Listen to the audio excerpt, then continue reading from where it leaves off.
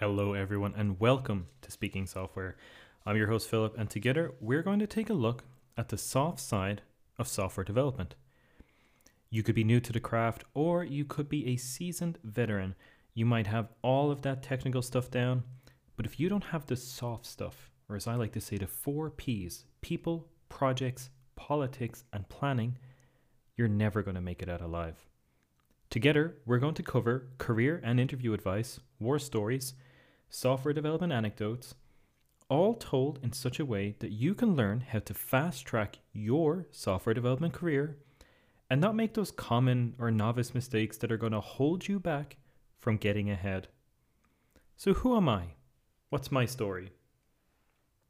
Well, my name is Philip, and I have been a software developer professionally for over 10 years now, and a couple of years as a hobbyist before that. I'm originally from a small town in Dublin, Ireland, but throughout my career, I have had the pleasure of working in some incredibly amazing companies throughout Western Europe and the US, and I finally settled now with my wife in Madrid, Spain. Throughout my time in the development world, I'd like to think that I've pretty much seen it all.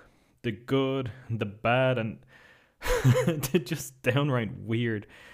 I've met some of the most amazing people, and I've both heard and lived to just some of the strangest tales.